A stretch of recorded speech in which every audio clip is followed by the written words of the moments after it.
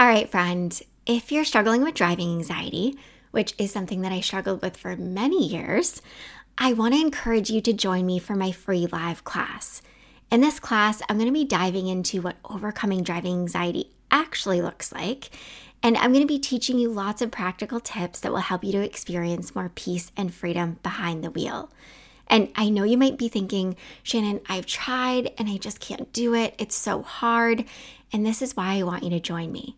I want to show you that it is possible and that it doesn't have to be so hard.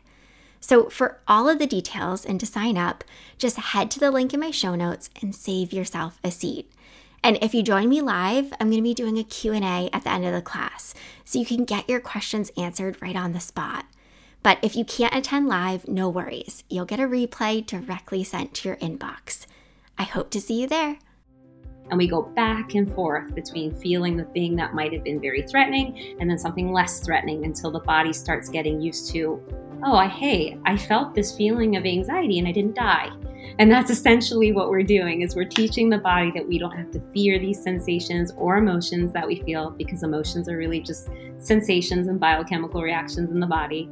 And so we're teaching the nervous system and the brain, these are not things to be feared, and we can in fact be there to support ourselves through it, that we're going to be the ones to kind of get ourselves through it. Even if in the past we didn't have our primary caregivers who were there for us, we can do that now and rewire the system. Welcome to a Healthy Push podcast. I'm Shannon Jackson, former anxiety sufferer turned adventure mom and anxiety recovery coach. I struggled with anxiety, panic disorder, and agoraphobia for 15 years. And now I help people to push past the stuff that I used to struggle with. Each week, I'll be sharing real and honest conversations along with actionable and practical steps that you can take to help you push past your anxious thoughts, the symptoms, panic, and fears. Welcome. You're right where you're meant to be.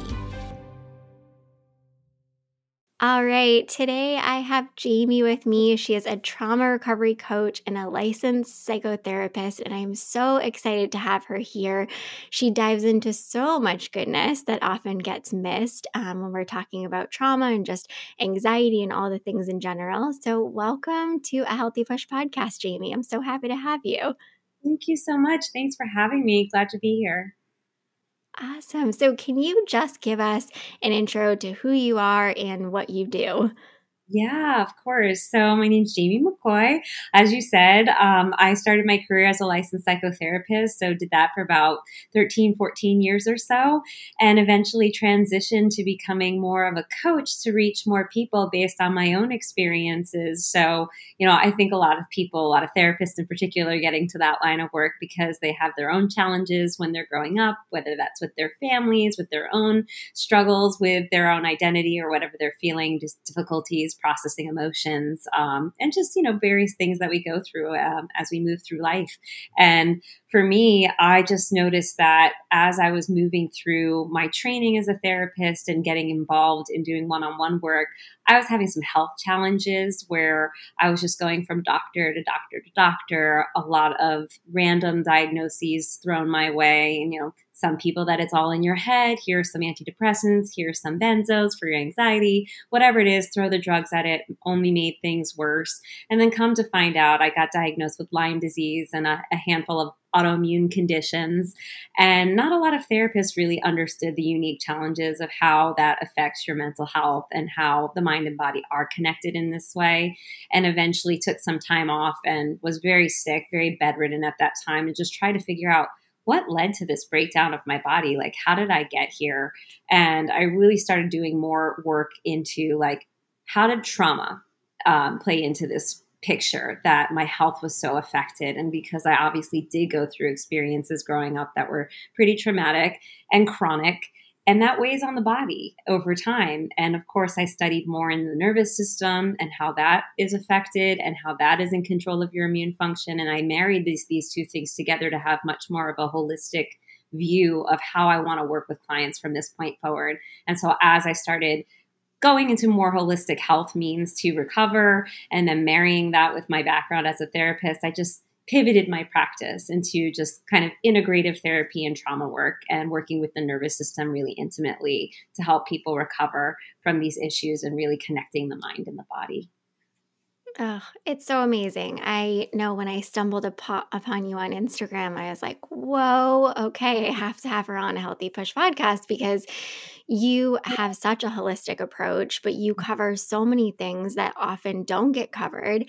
And just like you said, many people are struggling with even things like anxiety, depression, mood issues, all these things. And they're just not given really any answers. And like your exact scenario, here's some medication or, let's do some talk therapy. And those things, the traditional routes don't always work, especially relating to trauma. So I love that you talk about like nervous system regulation and somatic Mhm. therapy and nourishing your body. And these are all like huge pieces of just like life in general. So I know a lot of people, obviously, on my platform, they struggle with an anxiety disorder, but too, I hear, they struggle with other things like chronic fatigue and depression. And, some people do share, like you said, illnesses like Lyme disease or other illnesses that they have no idea what they're struggling with. They just have a bunch of random symptoms. So, can you talk to us? Let's just start with like, what is nervous system dysregulation? Yeah. So when we talk about the nervous system, we're talking about we have a bunch of different systems, right? So there's your central nervous system, which is your brain and spinal cord, your autonomic nervous system, which is you're more familiar with when we talk about sympathetic fight or flight, when people talk about going into fight or flight, or in the parasympathetic state, which is more of that rest, digest, repair, and social engagement. And so when we talk about dysregulation in the system, we're talking about being outside of a window of tolerance where you're able to naturally go into a stress response in an appropriate situation and come back down to a baseline of, okay, I'm in this regulated state where I'm in more of that parasympathetic mode, rest, digest, repair. So I can go through a stressful situation and come back down. If we have dysregulation, we might go into this activated sympathetic fight or flight state and kind of stay in a chronic stress response. Or if we've been in a chronic stress response for a really long time, the system runs out of energy, and then we crash into more of that chronic fatigue place, which is more of that freeze, shut down, immobilized state where we just are really crashed out on the couch, don't want to move, kind of numb and disconnected, and everything's a little bit more foggy. So that will often happen when we've been running on those stress hormones for a really long time. And then the body's just like, we got to conserve this energy. And it's trying to protect you. So it's doing all this stuff automatically. You're not choosing it. It's just what happens when we don't have that foundation of resources and baseline level of health in the body. And so it can often happen when you've gone running on empty for a while. And we don't often pick up the signals of, wow, as this is starting to happen. And so we often lose touch with that connection between the mind and the body and just kind of push past it. And before you know it, we can't really handle very much stress. Yeah, for Yeah. sure. I know. You're talking and I'm thinking about, back when I was struggling with panic disorder and agoraphobia and I was in talk therapy and I was trying a lot of the traditional methods and tools. And I remember a lot of the talk, and even now on social media, what I often see is, the exposure type work and facing the hard stuff. And I knew, like, I just felt this.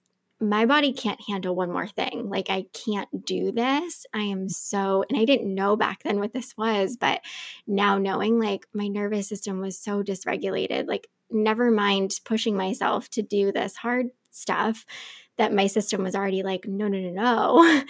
I just felt like I can't, like mentally drained, physically drained, like all of it.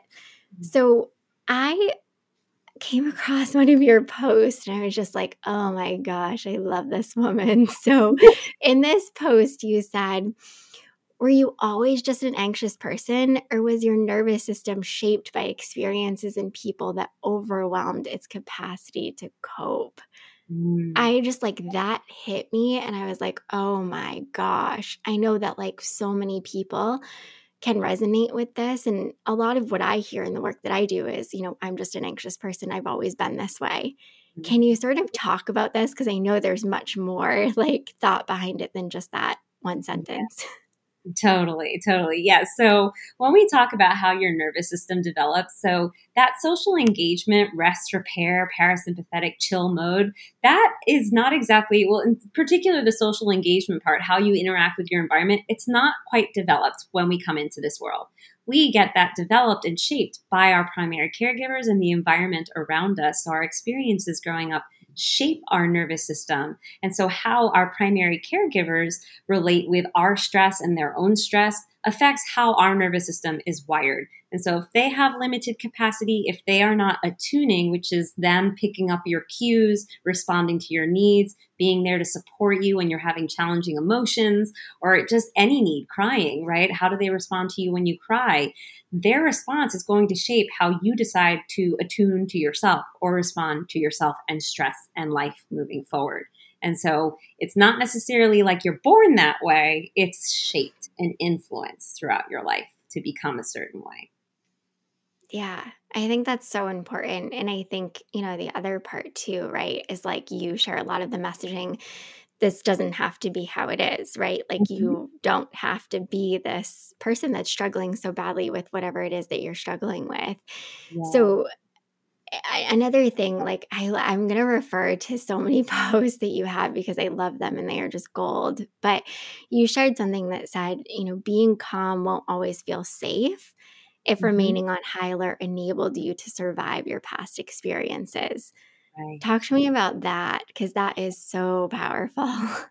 Yeah. So once again, going back to how we're shaped by our environment. And so when we're little, we're so dependent on our primary caregivers and, the environment around us to take care of us that if they're not okay, then we're not okay. And so if our primary caregivers aren't able to tolerate or be there to really respond and move through these stressful situations with us, we will often learn that it's not okay to have certain feelings, or we have to be on the lookout to take care of them to make sure their stress levels are calm.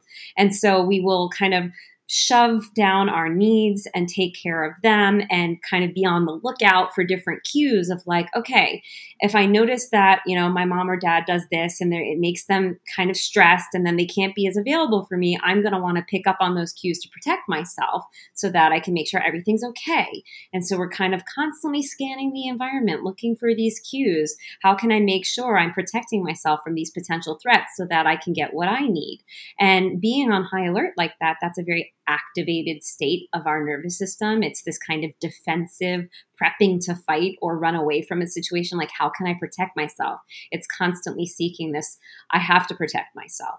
And so if you're on high alert like that and you're used to being on high alert like that, when you get into a state of stillness, it's going to feel very unnatural and potentially even more threatening because then how can I be on the lookout for everything if I'm calm? If I'm calm, then I can't be as prepared to run or fight a situation. And so we can't be as ready and to mobilize, which is what's happening, which is what our stress response is for, is to mobilize and get us to move to action.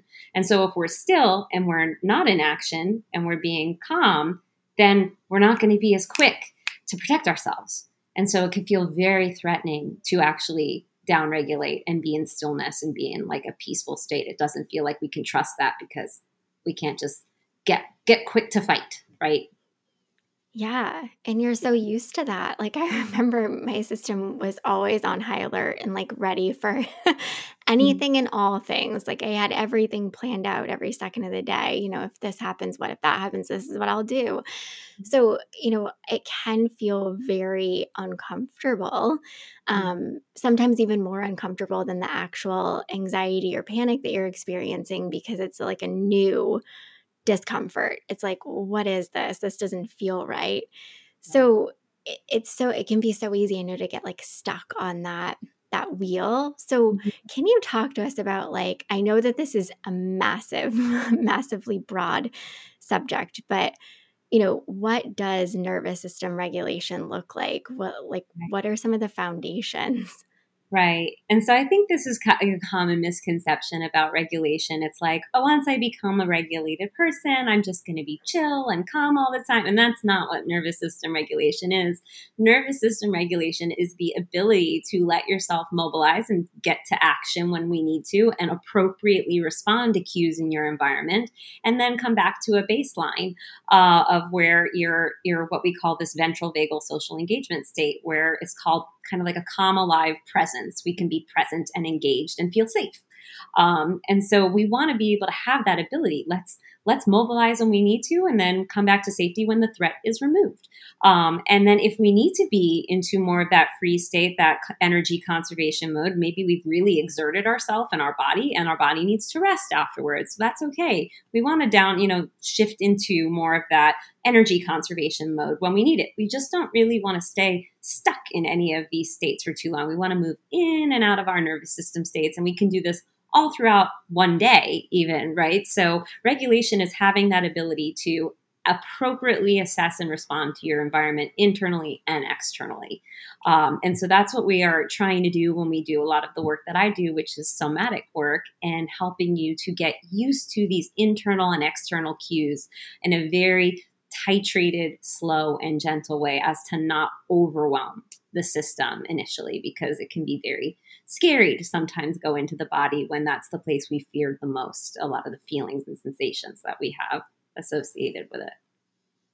Yeah. So Mm-hmm. I know people are thinking and wondering, like, what is somatic therapy? I think we're seeing a lot more of it on social media now. And I know when I first learned of it, I was like, whoa, what is it? Like, I've never heard people talk about this. Can you give us an idea of like, what is it? Like, what is it meant to do? What can it look like? Yeah. So, a very simple definition I like to give is connecting the brain and body through touch and movement, or what we call neurosensory exercises. So, it's like going into like exercising your nervous system, getting used to the bodily sensations and cues from your body in a way that you can no longer, or that you don't have to fear them anymore.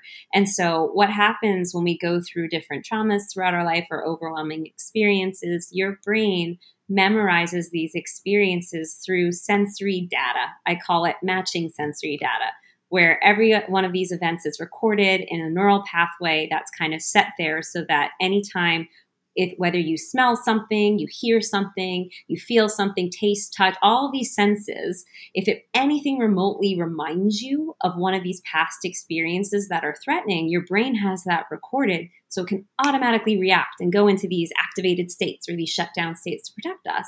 And so what somatic therapy does is it helps us get used to sensation in a safe way, and trying to really incorporate more triggers and cues of safety, things that feel non-threatening. And we can do that very slowly through going into a feeling and then pulling back when we need to. And that's called titration, where we slowly learn what feelings feel like. When we have anxiety, we notice what happens in the body. We see how long we can stay with that sensation before it becomes overwhelming, and then we pull back. And then we give the body another cue of something a little bit more soothing. So maybe it's just a certain form of touch, whether that's holding your heart or even like a self hug, something like that, but just a cue of safety, something that feels a little less threatening. And we go back and forth between feeling the thing that might have been very threatening and then something less threatening, until the body starts getting used to, oh, I felt this feeling of anxiety and I didn't die. And that's essentially what we're doing, is we're teaching the body that we don't have to fear these sensations or emotions that we feel, because emotions are really just sensations and biochemical reactions in the body. And so we're teaching the nervous system and the brain, these are not things to be feared, and we can in fact be there to support ourselves through it, that we're going to be the ones to kind of get ourselves through it. Even if in the past we didn't have our primary caregivers who were there for us, we can do that now and rewire the system. Yeah. Yeah. Oh, it's so cool. It's such hard work. I think like it's great work, but it can be really challenging because you're trying to teach your brain like an entirely new way Mhm. of just allowing the discomfort to be there. And like when you're doing it, of course, it doesn't feel good. It feels so uncomfortable. And this was a huge piece of my recovery, was working on just, acknowledging, allowing the emotions to be there, like learning how to, quote, sit with them And that was some of the hardest work because your like automatic response, right? Like you were saying, nope, like this doesn't feel right. Like go back to that thing that you used to do that did work for you at some point. That definitely is the thing that you should be doing. And it can be so hard to like even catch yourself when you're, doing those behaviors or those things and working to, practice the things that are healthier, but not quite so easy. Yeah. Yeah. So, It's like learning. Oh, sorry. Go ahead. no, go. Yeah, no, that it's like learning a new language. It really is because your nervous system, it speaks the language of sensation. And so what we've learned when we have, especially when you've had a history of anxiety, there's a lot of sensation to be feared. It feels really uncomfortable. And so we want to just start teaching the body, the nervous system that these are things that aren't going to kill us anymore. And that is a very scary and can be very uncomfortable process. And so it's why if you've never done this work, you want to typically go into it very slowly, very gently, and often hold back and work with within the window of tolerance, what we call your capacity to tolerate. So if something feels too much, we don't just push through it. We stop. Yeah. So that's another tenet of that. Yeah. Yeah, I love that. So, Mhm. can you talk to us? I know you have some like big pillars of, what trauma healing looks like. Can you maybe share some truths of trauma healing? Because I think, some people have certain thoughts like going into it, what it might look like, what it should look like. I think we all have expectations, and that can be part of kind of what keeps us stuck. So, like, what does healing from trauma actually look like? Yeah, I mean, I think like it's an ongoing process. And I think this is something that a lot of people think, well, you get to this final destination and then you just don't react to anything anymore. But I think trauma healing is this ongoing process of nervous system regulation, which is another layered process of nourishing your body, really giving it the nutrients it needs as well to be able to tolerate stress, which is a missing piece, I think, in a lot of this work, where what happens on a nervous system level happens on a cellular level and vice versa. And so if you've been running off stress hormones for a very, very long time, that is going to deplete the cells of the nutrients it needs to make literal energy. And if you don't have energy, then you will be in a chronic freeze response, chronic fatigue, and not be able to go into this work. And so oftentimes you can't just jump from being in a shut down state to I'm going to dive into every one of these. I'm going to heal this all. No, first we have to nourish the body, give it a little bit more health. So you might need to start with that. Like, let's bring some life and energy back to the body through the nutrition. And then we can start going through, okay, let's do some gentle somatic practice, see what happens when we try and connect the brain and the body with a simple somatic practice. And that can simply just be like, I know a lot of people like to do things like breath work, but I actually find for a lot of people, it can also be very activating to try and like count your breath and breathe in a certain way. And so I like to start with things like non-activating breath work, which is simply just noticing how deep does your breath go if you just take a natural breath, like as you're breathing, and then slowly try and deepen that over time through your connection with just simply connecting and touching different parts of your body, and notice, does that shift the way your muscles move? Does it release any tension? But just noticing things as they naturally present. We don't have to manipulate them. We don't have to try and make them any different, but it's simply just getting to this process of knowing, and how does your body respond as you are right now? We're not trying to change it. And I find that once you start connecting with intention with different parts of your body, with touch and movement, it will talk back. And sometimes that means in the form of new symptoms or sensations, and that doesn't mean you're going backwards. That's often a part of the process where some sensations might get louder. And so we just keep attuning to them, and we keep noticing what happens. It's being very curious and non-judgmental. What happens when I try this, when I'm connecting in? And noticing, okay, if that's too much, I'm going to give myself a break. So there's a lot of starts and stops.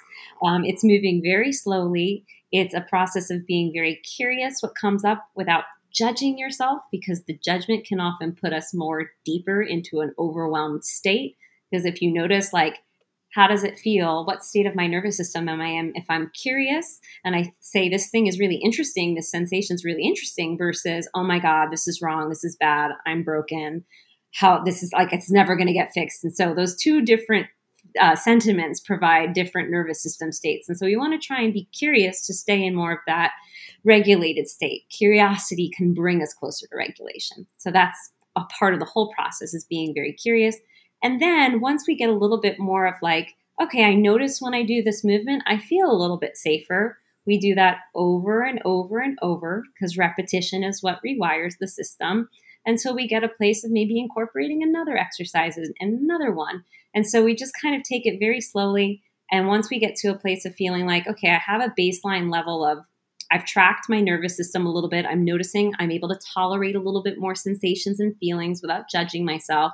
Then we can get into more of the cognitive brain retraining stuff, which is working directly with the limbic system and trying to calm the amygdala response, which is your little threat detector in your brain. And there are different methods and I have for that are more psychosensory therapies that involve more visualization and just cognitive distractions and things that we bring on board to incorporate just shifting and calming that amygdala response. But it's a layered process of both, holistic nutrition, body work, getting the somatic safety on board, and then the brain retraining, the limbic system rewiring to calm that just threat detection, saying, okay, amygdala, thank you so much. You've seen everything as a threat for so long. We're going to teach you that not everything is a threat, through a little bit more of the cognitive means. Yeah.